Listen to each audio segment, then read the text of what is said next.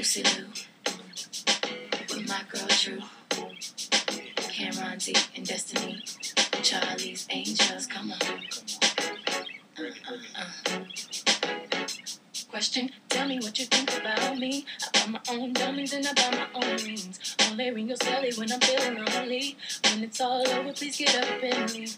Question, tell me how you feel about this. Try to control me, boy, you get dismissed. Pay my own condo and I pay my own bills.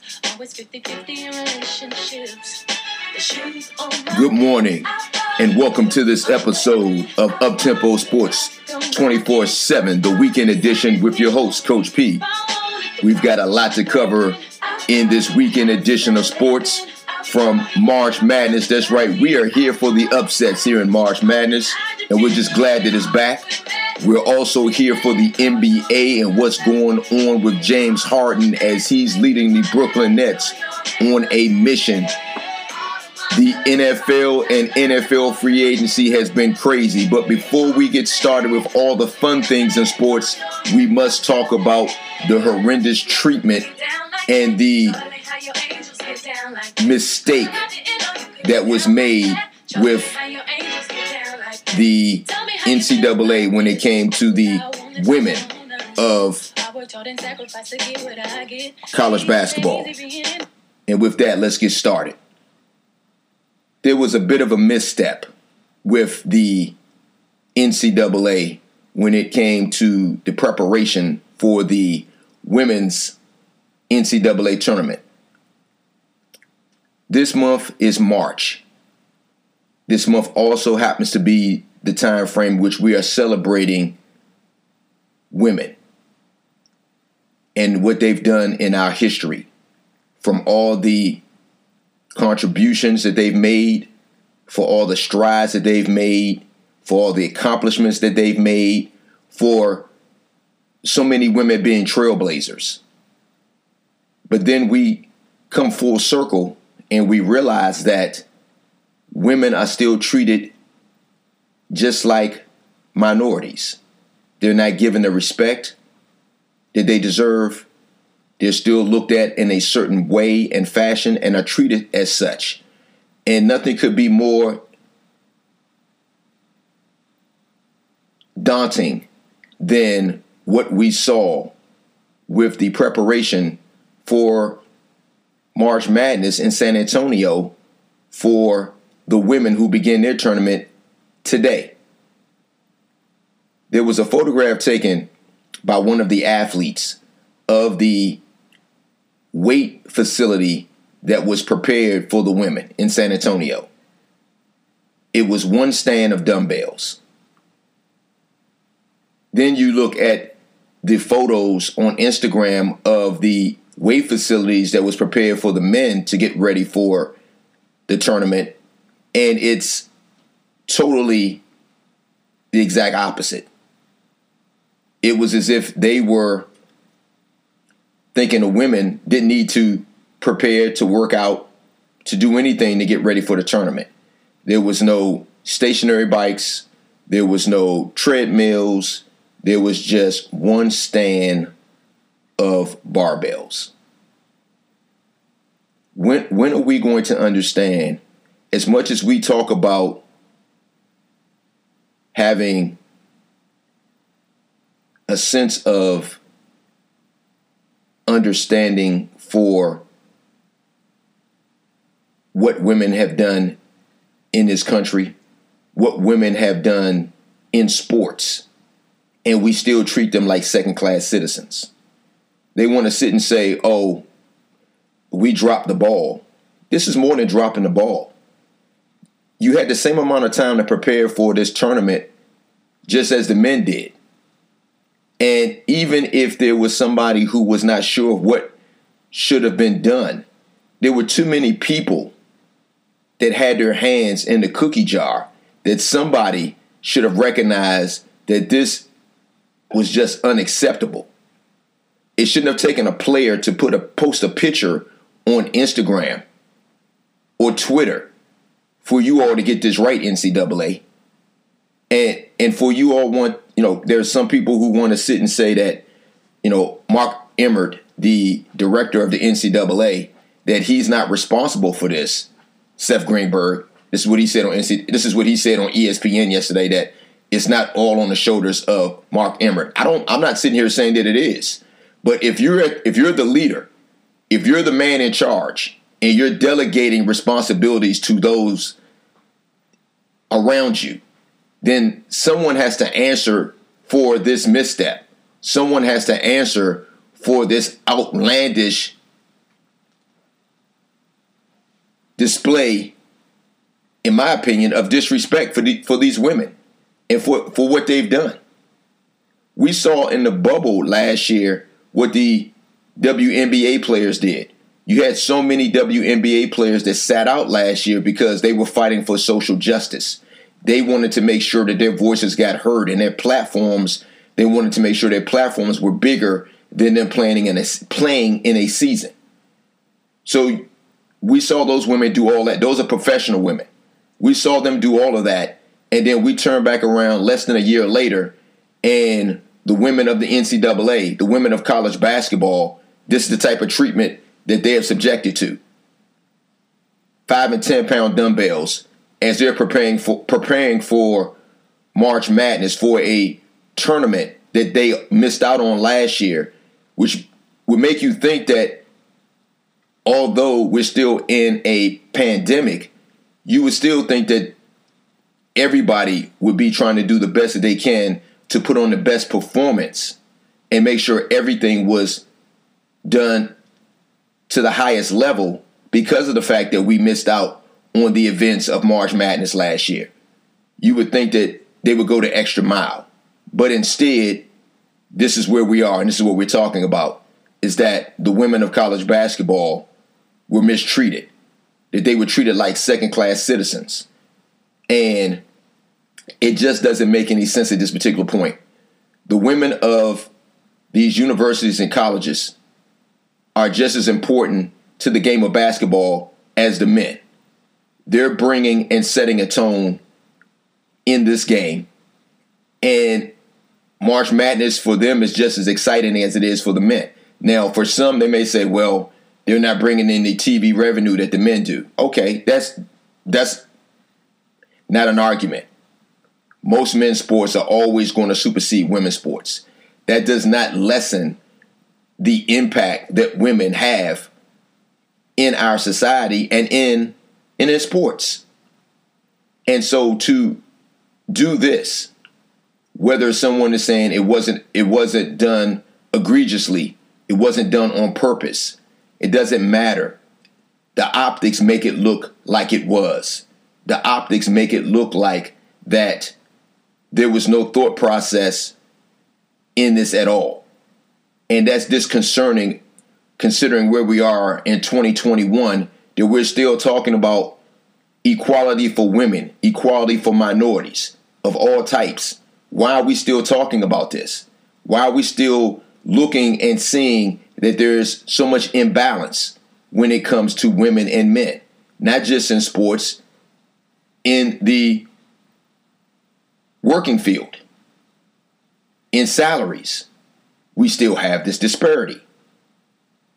Come on, we've got to do better. And as I've been saying, it's not about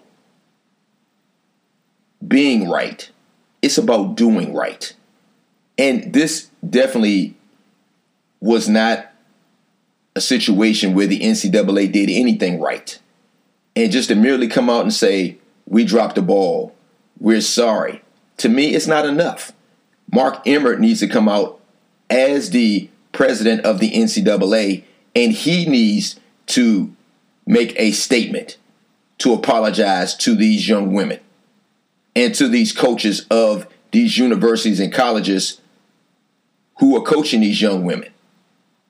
It makes no sense that where we are in 2021, we are still dealing with this imbalance and this inequality when it comes to how we look at women in general, but especially in professions and in sports. They corrected their mistake. If you go on, you were watching ESPN yesterday, you saw where they brought in weights and treadmills and things of that nature. But in my opinion, it was a little too late. The damage had already been done. The same way the quality of food that they were serving these young ladies, to me, was ridiculous as well. When are we going to get on board to understand that everything has to change? All the fighting, all the programs, all the stances that people are taking for social equality means nothing if we're not going to do it through our actions. We can do all the marches, all the protesting that we want, but if our voices are not going to be heard, we're still stuck at square one. That's not just with women, that's also with minorities. We're still seeing so many incidents where minorities are still being desecrated. Let's go to Atlanta.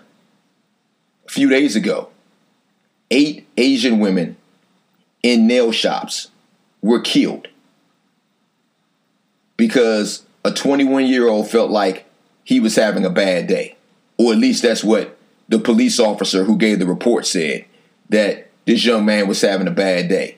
So if I'm having a bad day and I don't like dogs, then I guess it's okay for me to go out and every dog that I see and kill them.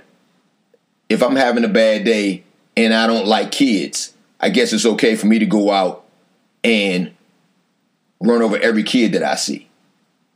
I mean, for you to be a professional law enforcer, and this is the best that you can come out as a spokesperson and say, is asinine, and you should be fired.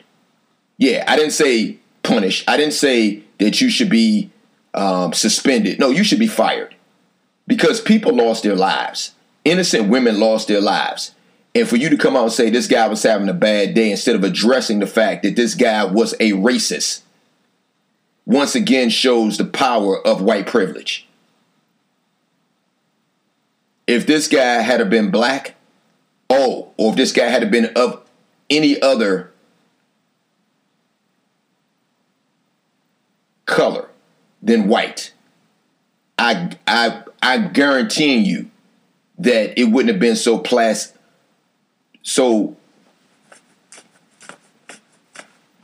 I'm lost for words right now. Excuse me.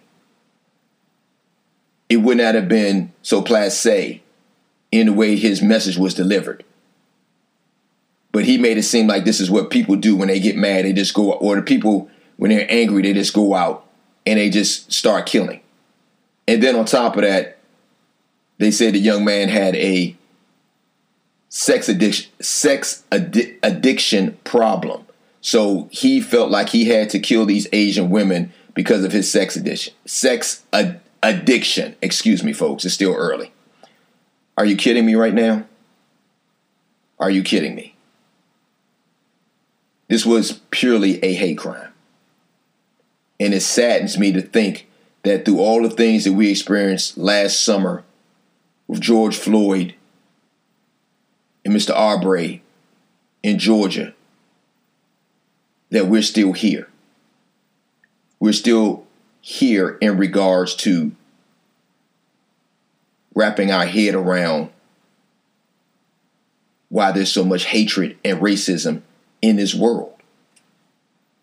8 innocent women at work doing their job lost their lives because of the indespicable actions of a person who had no heart.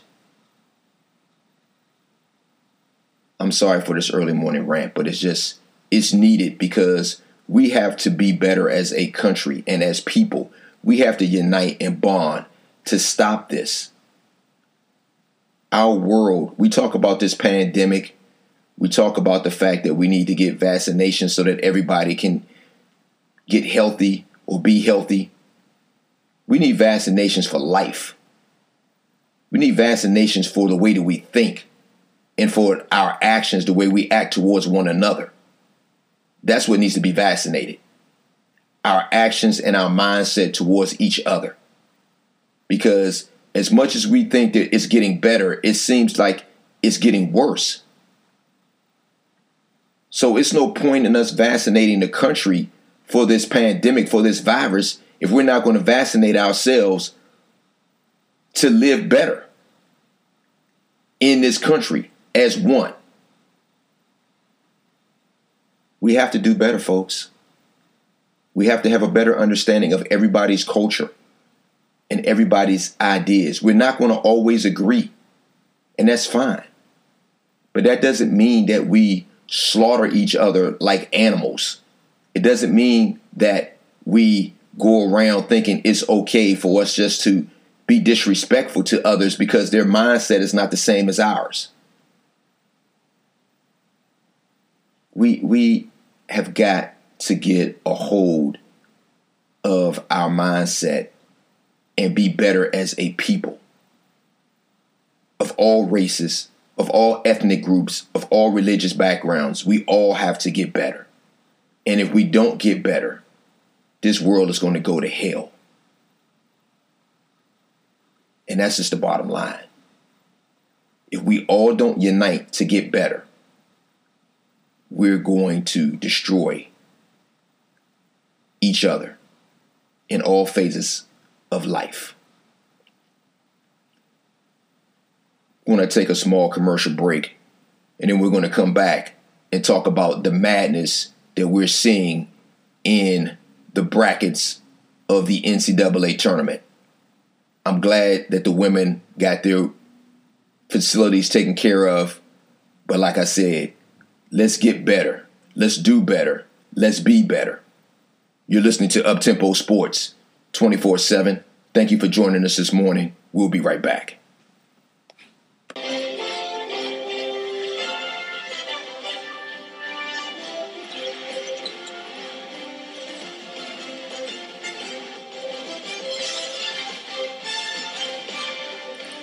Welcome back to Uptempo Sports 24/7, the weekend edition.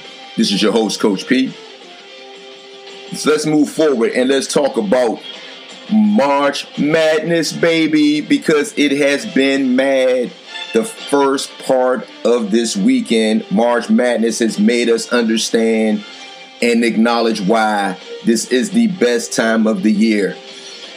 We know why we missed out on March Madness last year because of the pandemic, but we are so glad that it is back and in full effect. And even though it may be limited in the amount of people who are at the actual games because of the safety issues for COVID, folks, March Madness is March Madness, and it is, other than probably the NFL, it is one of the greatest events that we can put our eyes on in sports. And this is why we all were so sadly disappointed last year that there were no games. But we are getting the experience and falling in love all over again with March Madness. So let's talk about what's going on here in Indianapolis. The first thing that I want to talk about is welcome back to Coach Rick Pitino, one of the greatest coaches in collegiate basketball of all time. No one is perfect. No one's giving Rick Pitino a pass for his past transgressions. But if you keep it just about basketball, Rick Pitino, one of the greatest minds, one of the greatest coaches of all time. And he showed you that because he is at Iona and he has them in the tournament. Rick Pitino becomes only the third coach in NCAA history to take 5 different schools to the NCAA tournament. Let that resonate for a second. 5 different schools this man has led to the NCAA tournament. That is an incredible feat on any level. but especially at the Division I level. Rick Pitino joins an elite class with Lon Kruger, who's currently the coach at Oklahoma, and one Tubby Smith, former national champion with the Kentucky Wildcats, who he took over for Rick Pitino when Rick Pitino left Kentucky to go to Louisville, if you guys can recall that. These three men are in a distinguished class. They're the only three coaches to ever coach 5 different teams and lead them to the NCAA. Congratulations to Coach Rick Pitino. Unfortunately, his stay in the NCAA tournament was one and done, as Rick Pitino exit quickly from his first tournament since his time when he was at Louisville.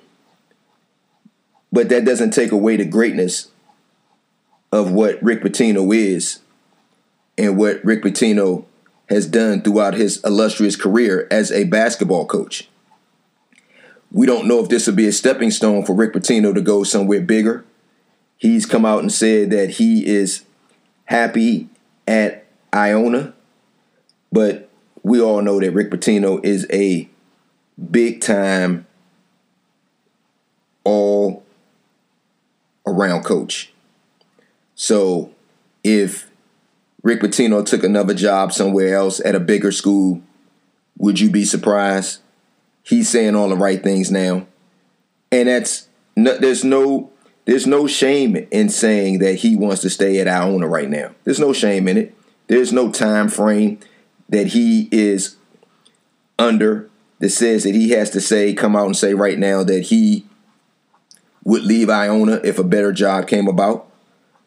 But it's all about progression. So, Rick Pitino, stand up and be celebrated for what you've done at Iona. Hopefully, maybe he'll get another chance somewhere else on a larger scale. But this, like I said, you can't take away the greatness of what Rick Pitino has been as a head coach in collegiate basketball. And congratulations on getting them to the tournament. But like I said, they had an early exit day one of their chances in the tournament. And so they'll be going back home. But he's not the only one that had an early stage out, because my North Carolina Tar Heels on Friday evening got ran out the gym by Wisconsin. It was ridiculous. And the thing going into the tournament that I had my fears for Carolina was that the inconsistency of their guard play all tournament bothered me. All year long, I should say, bothered me. And I always thought that was going to be their Achilles heel coming into this tournament, as well as their decision-making when it came to shot selection. And that they fell prey to that against Wisconsin. I don't even think this was one of Wisconsin's better teams. But then again, this wasn't one of Carolina's better teams either. But they're on their way back home to North Carolina. And imagine a tournament where we have no Kentucky, no Duke, and no North Carolina that will be either in the Sweet 16, the Elite 8, the Final Four, or a championship. I can't recall when that has happened. I'm thinking back in my mind, and the only thing that I can recollect is back in 1979 when we had Michigan State and Indiana State. The Indiana State Sycamores with Larry Bird, and Michigan State, of course, with Magic Johnson and Greg Kelser. That's the only time I can remember maybe when you didn't have Carolina or Kentucky or Duke in a championship or a Final Four. I just can't recall. My memory doesn't serve me very well right now. But Duke has not. The last time Duke missed out on the tournament as a whole was 1995. The last time that we've seen something like this where those three universities were not going to be competing, I just can't recall. But I know it hasn't been in recent history at all. So, but it does not stop the train of what March Madness brings to us as fans. Okay, we're not going to have North Carolina. We're not going to have Duke. We're not going to have Kentucky. But those teams weren't that good this year. So for anybody to say, well, because those three elite universities are not going to be in this tournament, is this tournament going to be any good? Tournament's still going to be great. Even under the current circumstances, the tournament's still going to be great because you know why? Because it's always about the kids.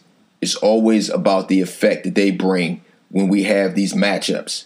We always do a bracket and we all sit and we think that we're smarter than the next person. We say, yeah, we think that this team will win, this team will win. But it's all decided on the court. And no matter what your seeding is, it's about shot selection. It's about shots that are made. And if you're not making shots, I don't care if you're a number 1 seed or a 14th seed. If you're not able to make shots, you're going home. And that's what happened to Georgetown. Georgetown, after a magnificent run in the Big East tournament, after not being picked to do anything this year, but to finish last, Coach Patrick Ewing and his young Warriors team not only dismissed all those claims, they ran through the Big East tournament, got an invitation to the NCAA, but the buck stopped there for them as they ran up against a Colorado Buffalo team that shot the lights out in the first half.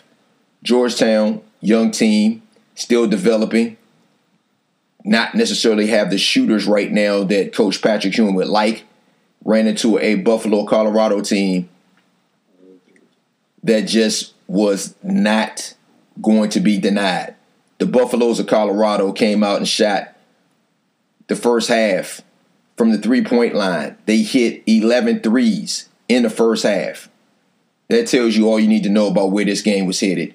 Georgetown, if I'm not mistaken, I think in the first half only hit 2 or 3 threes.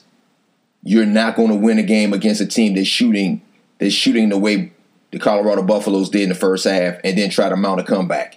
Georgetown, unfortunately, was not built that way. And the program is going to continue to grow. And I think that with the way that they played, the heart of a champion, the heart of a lion, it's only going to help Patrick Ewing and the Georgetown Warriors recruit from this point forward.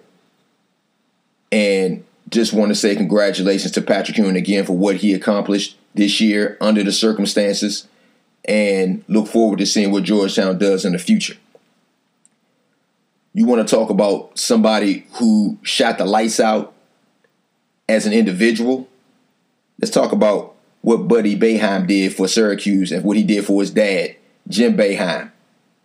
Buddy Boeheim, 7 of 10 from the three-point line, 30 points as Syracuse advances to the next round of the tournament. Buddy Boeheim has been on fire for the second half of this season, going back to the ACC. He's been on fire. And he is the reason why they got into this tournament, because the way he shot the ball going down a stretch in the ACC. And so now Jim Boeheim and Syracuse would advance to the next round. As we talk about his performance, let's talk about the performance of the leading scorer in the country this year, Max Abmas. Yes. Who is Max Abmas, you ask? I said the same question. Who is Max Abmas? Max Abmas is the guard for Oral Roberts, who led the country in scoring this year. Oh, you didn't know who Max Abmas was? Ask Ohio State. As he and his teammates shocked Ohio State in the first round of the tournament, and Oral Roberts moves on to the next round now. Talking about shock, ask North Texas. Were they afraid of being in this tournament? By no means, as they defeated Purdue in overtime.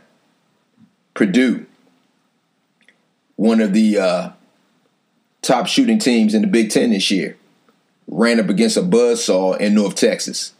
They had that killer instinct, that never say die instinct, and that's why they're advancing to the next round of the NCAA tournament. This is why we watch March Madness, because of these type of games, these type of outcomes. Oregon State throttled Tennessee.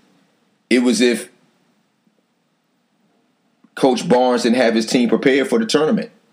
They were not ready for Oregon State. Remember, Oregon State had to win several games in the Pac-12 in order to get to this point. They had to win the Pac-12 in order to get a bid into the NCAA tournament. And they're riding that wave as they throttled Tennessee. This game was never close. They throttled Tennessee. Rutgers from the Big Ten comes in and beats Clemson. We had 4 teams, if I'm not mistaken, from the ACC that lost on Friday. Amazing. That's how the tournament goes. This is how we get prepared for the madness of March, by watching these upsets and looking to see exactly who is going to shine, who's going to be that star when it comes to March Madness. That was part of the allure of why the tournament had to be played this year. As much as we were fighting through COVID and a pandemic, everybody knew that we had to have March Madness. Not only from a financial standpoint, but just because of the fact what this tournament does. Again, these venues, because they have it in a bubble type of environment in Indianapolis, is uncommon to what we're used to seeing. We're used to seeing venues packed and sold out. But I'm going to tell you, it doesn't matter. Just like we saw last year with the NBA and with the NFL, it doesn't matter how many fans, if any fans at all, are there. It just matters that we have sports. And that's what was so inviting, so enticing about this coming season, that if we could just get these kids through the season, is what all the universities and colleges wanted to do. They said they would figure out a way to get to March Madness. Now, we've had some teams that have had setbacks. We saw where some teams had to get there late. Virginia, remember, they had to bow out of the ACC tournament because of COVID. They were able to get down to the tournament for the NCAA. So was Kansas. They had the same issue with COVID. But this is why we play the game. This is why we love to watch these kids play the game. And I want to give, as we were giving a shout out to Rick Pitino for what he did this year at Iona, I also want to give a shout out to one of my favorite coaches, Bob Huggins, Huggy Bear at West Virginia. By them winning their first game in the tournament, Bob Huggins joins an elite group of coaches as he captures his 900th victory on the collegiate level. Bob Huggins has always been one of the best coaches in college basketball. I think he's also been one of the most overlooked and underrated coaches in college basketball. So I just wanted to give a shout out Coach Huggins at West Virginia for his 900th career win. He joins an elite group of coaches with Coach K, Bobby Knight, Roy Williams,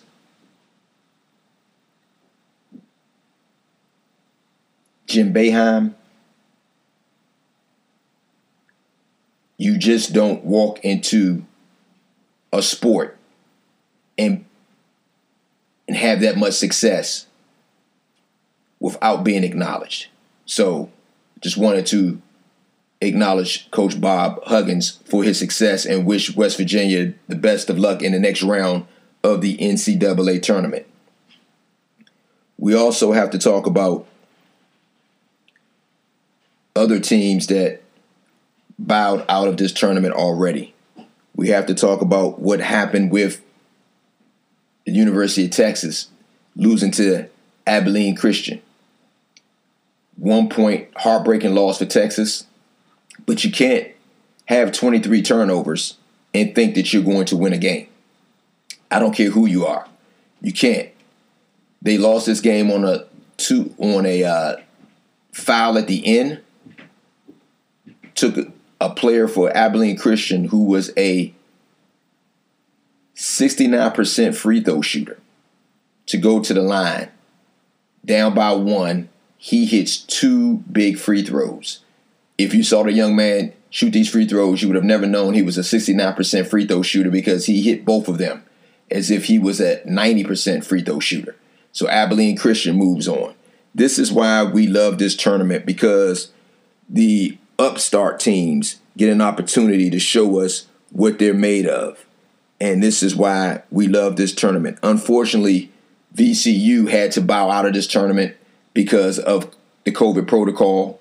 They had several members of their team that became infected, and so they had to bow out, and Oregon basically got a bye to move on to the next round of the tournament.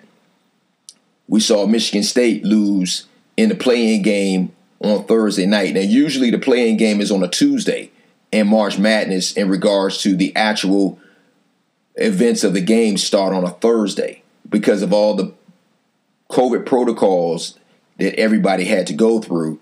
They had to push it back to Friday when we got the actual games this time. And that was fine. But unfortunately for Michigan State, they couldn't hold the lead against UCLA.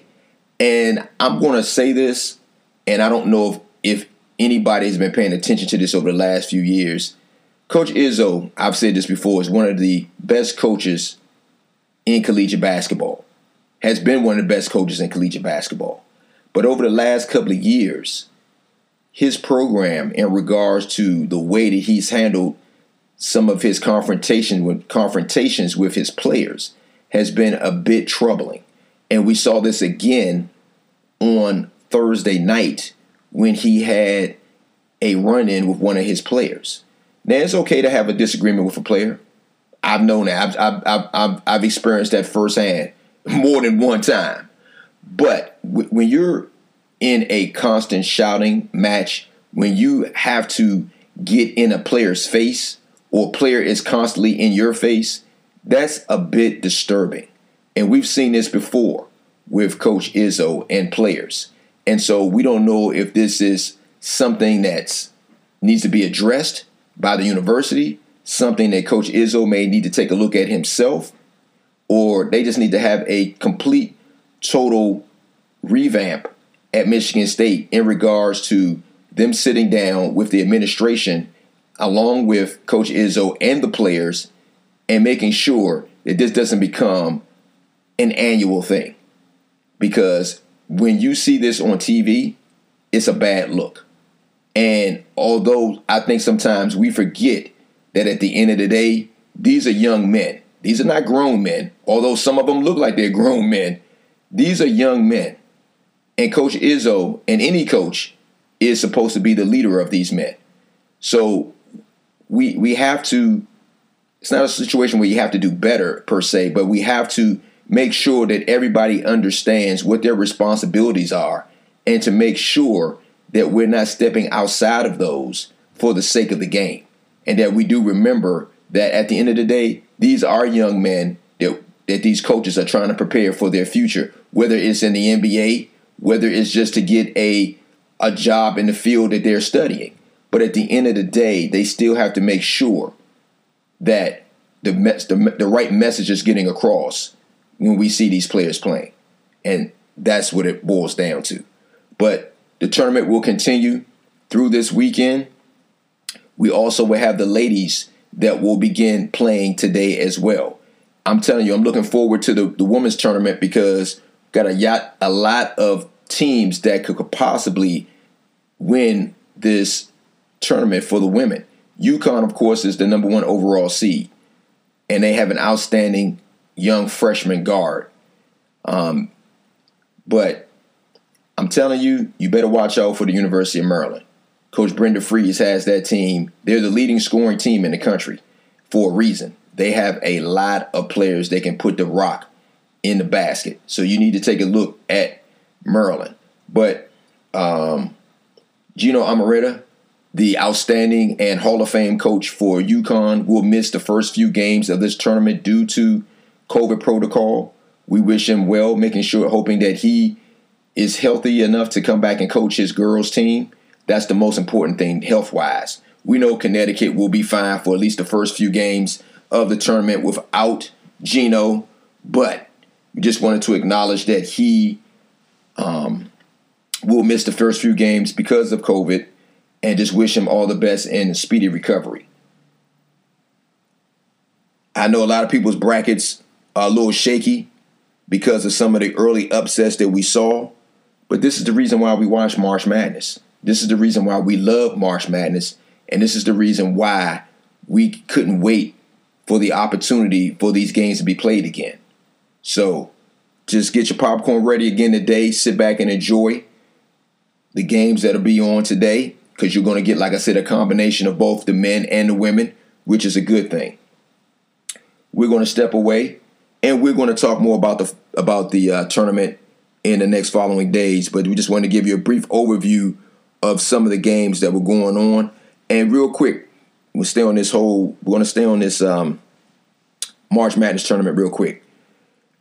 For anybody who didn't believe that Gonzaga was going to come out the gate ready to play, I think they showed you last night that they were going to be ready.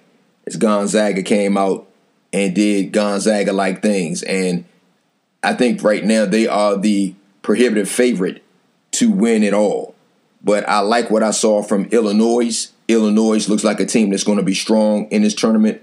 Loyola of Chicago. Let's talk about Loyola of Chicago. Remember, they have a big cheerleader, the 101-year-old. We saw her a couple of years ago when she came into the tournament. Now she's back with Loyola of Chicago, and they got a big win against Georgia Tech. And now they'll move on to play against Illinois. That should be a very interesting game. Chicago of Loyola is really well coached, and that should be a really big game. That should be a really interesting game to watch. I told you my dark horse for this tournament was Oklahoma State because of the freshman sensation by the name of Cade Cunningham. Let me just say this about Cade Cunningham. They played Liberty. Cade Cunningham had 1 point in the first half. 1 point, folks. A couple of fouls. They struggled a little bit with Liberty in the first half. The young man scored 14 points in the second half.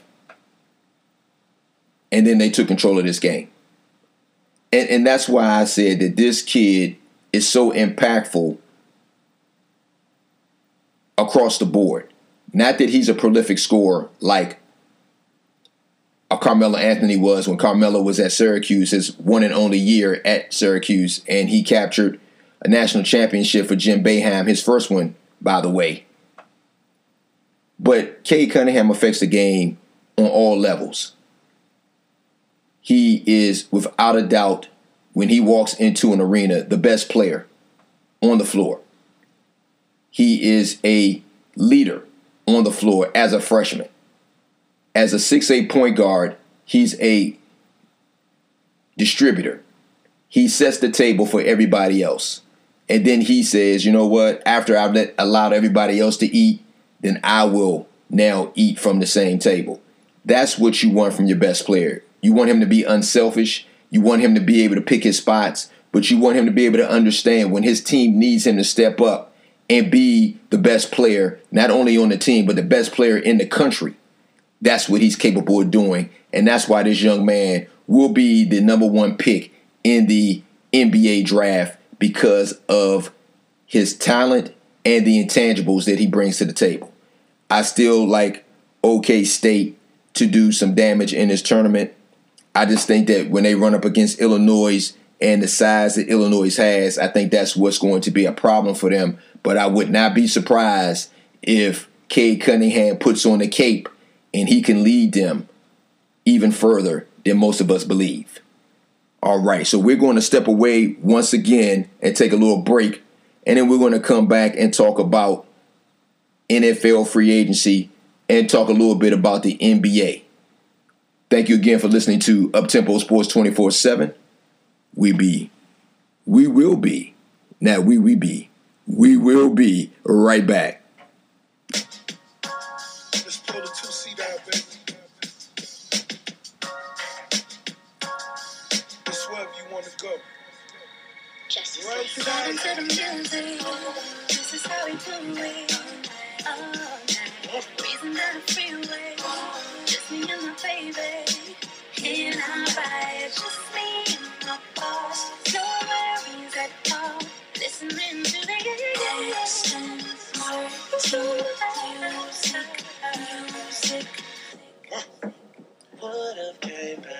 All right. Thank you for staying here with us here on Uptempo Sports 24/7 as we have tried to touch on a little bit of everything about March Madness, about the events of life that have been going on.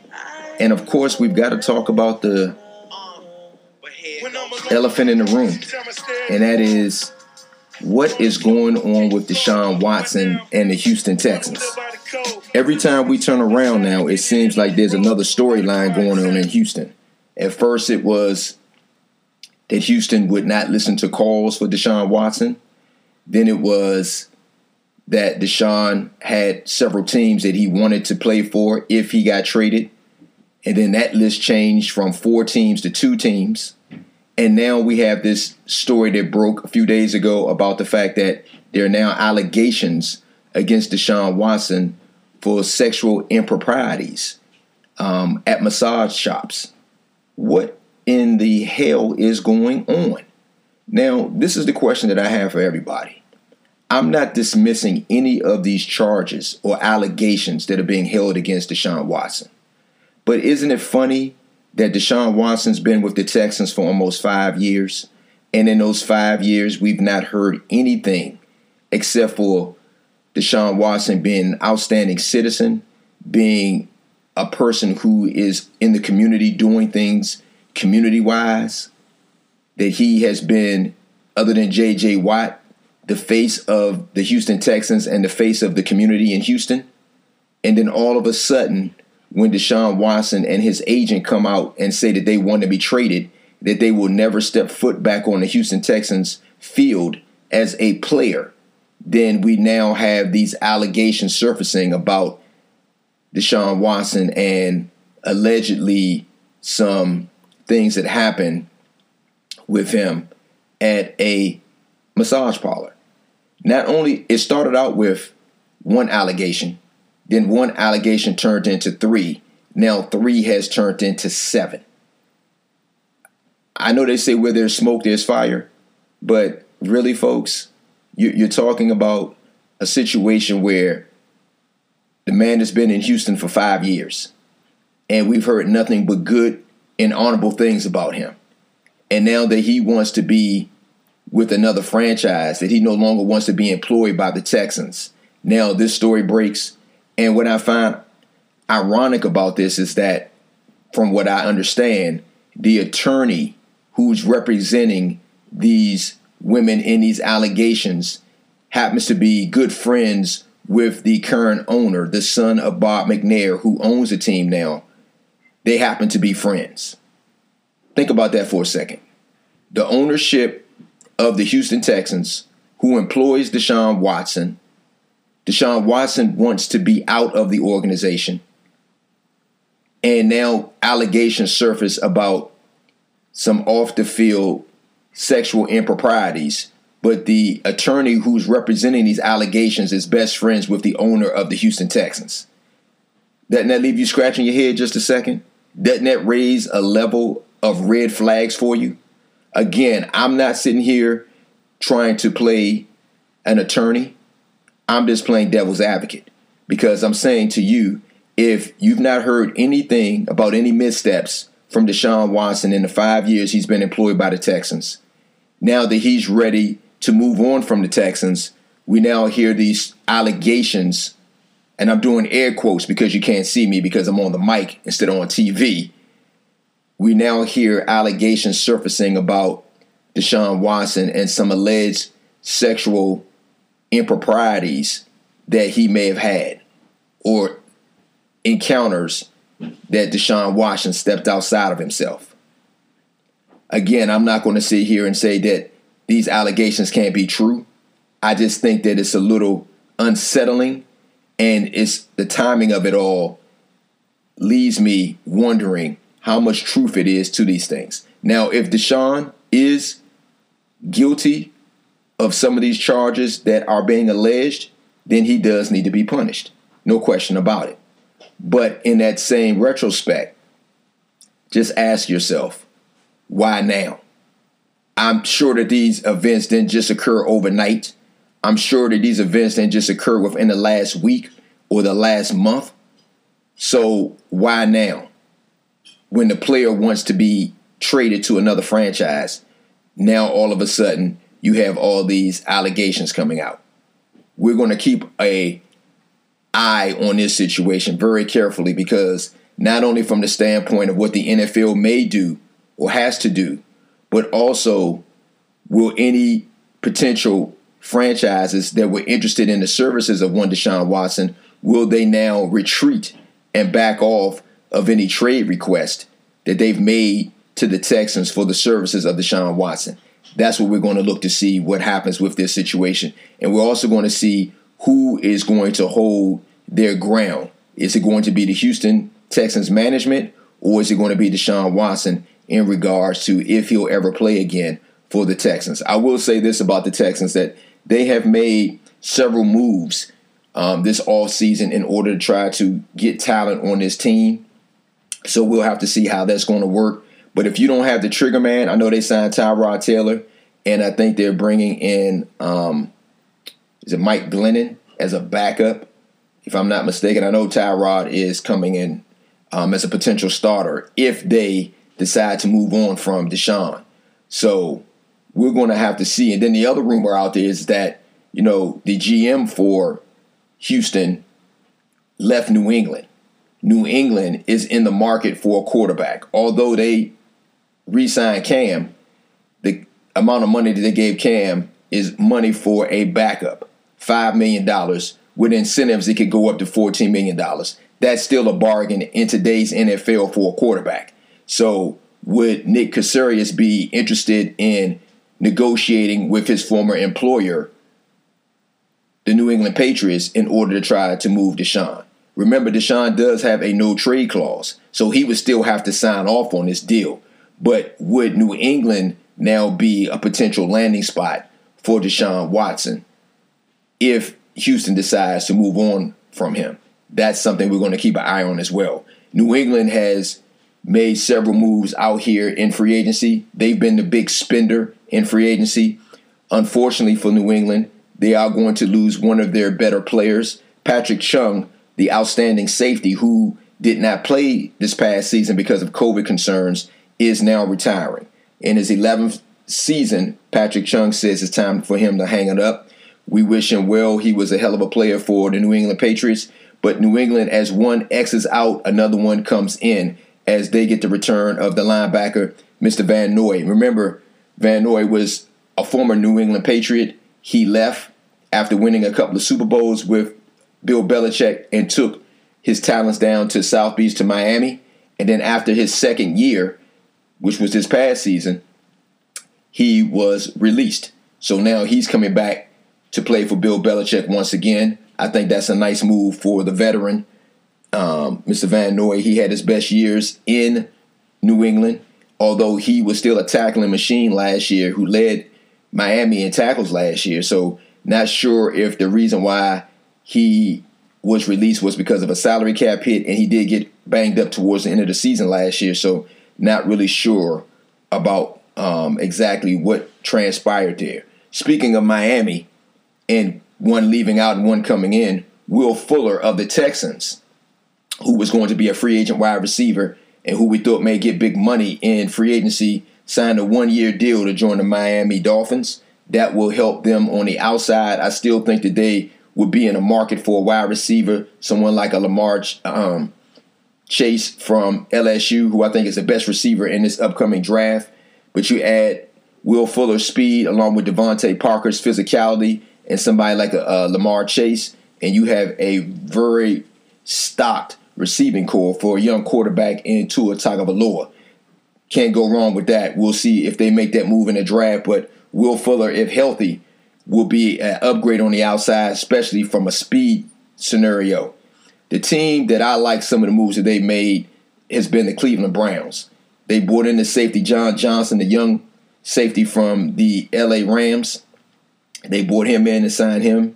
And then now they lock up his buddy who played on the outside with him, Troy Hill, the cornerback. Those were the weaknesses of the Cleveland Browns last year, if you recall, is that their back end, their secondary was terrible. And so they've shored up that with John Johnson, the young, aggressive safety that they signed the first day of the open period for the NFL. And now they signed his running mate, Troy Hill, at cornerback. Buffalo signs Jared Cook to a one-year deal. That will help Josh Allen out. Kenyon Drake signs with the Raiders. That will help out their running back situation as well. That gives them a balance in the backfield. Lamar Miller, we told you he signed with the Washington football team. We forgot to mention Matt Judon signs with New England. That gives them another pass rusher on the outside, as well as a line. He can play the linebacker / pass rusher. The Denver Broncos, remember, they let go of A.J. Boye early this offseason, and now they have signed Kyle Fuller, the former Pro Bowl cornerback from the Chicago Bulls. Remember, he played with Nick Fangio when Nick was the defensive coordinator in Chicago, so that makes sense. They signed him to a one-year deal. They're trying to rebuild their defense. Remember, they're bringing back Von Miller. They have a healthy Bradley Chubb. And so they're trying to get that defense back to where it was not too long ago. We have Juju Smith-Schuster, who we thought would never be playing for Pittsburgh again because we thought that once he hit the free agent market that he would be signing somewhere else. Well, he's returning to Pittsburgh on a one-year deal. Now, according to reports, they said that he had better money opportunities with the Baltimore Ravens and the Kansas City Chiefs. I'm a little skeptical about that. If you have better financial opportunity with Baltimore and Kansas City, why would you go back to Pittsburgh, who, in my opinion, is going to be in a rebuild year? Yes, they brought back Ben Roethlisberger. This is Ben's last year. He'll be 39 by the time this season starts. They have no running game. They probably will not re-sign their running back. Their running back situation is up in the air. They have Mr. Snell and they have Mr. McFarland, who they drafted last year from Maryland. I still think they need an upgrade at the running back position. Remember, they lost Bud Dupree on the outside. They still have the outstanding pass rusher in T.J. Watt. They lost Mr. Hilton at the corner. They have a lot of holes. Their offensive line has some defections. Remember, Pouncey retired. So I don't look at Pittsburgh as being a team that's going to be on a Super Bowl run. So if you're Juju, are you going back because you like Pittsburgh's system? Or are you going back because of the fact that the market was very limited in regards to your services? It's nowhere in the world you can convince me that if Kansas City came calling, a team that's been in the Super Bowl the last 2 years, and if it had not been for them missing out on two of their offensive tackles, they probably, maybe they would not have beaten New England, but it would have definitely been a much better game. I personally believe that if you protect your franchise quarterback and Patrick Mahomes, you're going to win that Super Bowl. And you're telling me, if you're Juju, that you didn't want to play for Andy Reid, the best offensive schemer in the NFL, and you're telling me you didn't want to play for them and they were going to give you more money? I'm not believing that. I don't think he had many options once he hit free agency, because teams are looking at it like this. You have one of the best receiving classes 2 years in a row coming in. You get rookie wide receivers on a cheap contract. Why would you go out and sign? To me, Juju is a number 2 wide receiver. He's not a number 1. That's already been established. Why would you go out and sign big bucks to a receiver when the receiving class is coming in is outstanding and you can get a receiver on a cheap? Look how long it took Kenny Golladay to sign. He just signed with the New York Giants. I like Kenny Golladay. I'm a little upset that he's going to be in my division now because I'm a Cowboy fan. We're going to have to deal with him. If he's healthy, he's a monster. If he's healthy, he's a monster. You put him along with Sterling Shepard, Evan Ingram at the tight end spot. They got a nice little receiving core now for Daniel Jones with the Giants. And then you get the return of Saquon Barkley. Giants offense is going to be sparkling if Daniel Jones can take another step forward in the quarterback room. But like I said, Kenny Golladay, he had suitors the last few days. Chicago made a big run at him, even though they just franchised Allen Robinson. And Cincinnati went after Kenny Golladay hard as well. So that's why I'm saying if you're sitting here as Juju's trying to tell everybody that he had more, why would you not want to go to the Ravens? I understand that their running game is their number 1 priority, but they need a receiver. They need a bigger receiver other than Hollywood Brown. So for you to go in and play for Baltimore, you're going to get passes because they need a receiving core. And they line you up in a slot or even put you on the outside. You might not be a true number 1, but you become the number 1 receiver for them. Why would you not want that? Because you're definitely not the number 1 receiver in Pittsburgh. Mr. Claypool is the number 1 receiver in Pittsburgh. So I'm not buying into this whole thing that Juju went back because of the fact that he just wanted to play for Pittsburgh. I think he went back because there were not enough opportunities for him to be playing for somebody else. And I'm just not believing that Kansas City and Baltimore came calling and they offered more money and you chose to go back to play for Pittsburgh, a team that's in a rebuilding mode right now and a team where you weren't even the leading receiver last year in touchdown receptions. I'm not believing that. Save that for somebody else. So that's where we are in free agency right now. The Dallas Cowboys signed Canu Neal. And so we'll see if they make Mr. Neal, if they will make him a hybrid linebacker or if they'll let him come in and compete for the strong safety position. Remember, we have Donovan Wilson. Dallas is still shopping for a free safety. They're supposed to be bringing in someone like the Malik Hooker. Remember, the young man was an outstanding player for Ohio State years ago, but he's been hurt, injury prone, but he's still young at 24 years old. So we'll see what happens with that. And there's still going to be a lot of big names that are still out there. Dallas still needs to go get stronger on the defensive line in regards to someone who can stop the run. They did make some signings. It's not even worth talking about, in my opinion. Mr. Basham from New York, the Jets, he's okay. But, Mr. Urban from Chicago, he's supposed to be a defensive tackle. We'll see what happens with that. But I still believe they need to go out and sign another defensive tackle. They need to shore up that run game, and they need to go get a linebacker. I don't know who's available, but they're going to have to get that linebacker spot solidified. Bringing back Sean Lee does not solidify your linebacker position. I'm sorry, that's just not enough. So we'll see what Dallas has in store over the next couple of weeks in free agency. Just want to mention this about the NBA real quick, and then we're going to talk about this more on our next episode, but I just want to touch on this. Anthony Edwards did not start the season for Minnesota. Remember, he was the number 1 pick in the draft. He did not start the season for Minnesota. But the young man, due to injuries, has found his way into the starting lineup, and now you know why Minnesota was so excited about adding him with Karl Anthony Towns for a 1-2 punch, because Anthony Edwards is a bona fide scorer.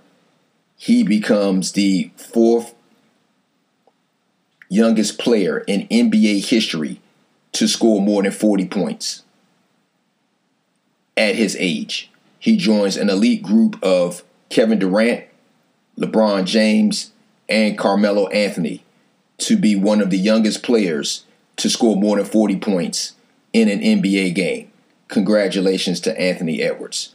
Also, talked about James Harden. James Harden, as much as we talked about, and I said I didn't like the trade, that I thought it would break up chemistry in Brooklyn, that I didn't think it was enough basketballs, I've been wrong. I don't have a problem admitting that I was wrong about that experiment. James Harden is on a mission to try to get his second NBA Most Valuable Player award. He is the leader in triple doubles when it comes to scoring 40 or more points. A couple of nights ago, he had 40, 10, and 12.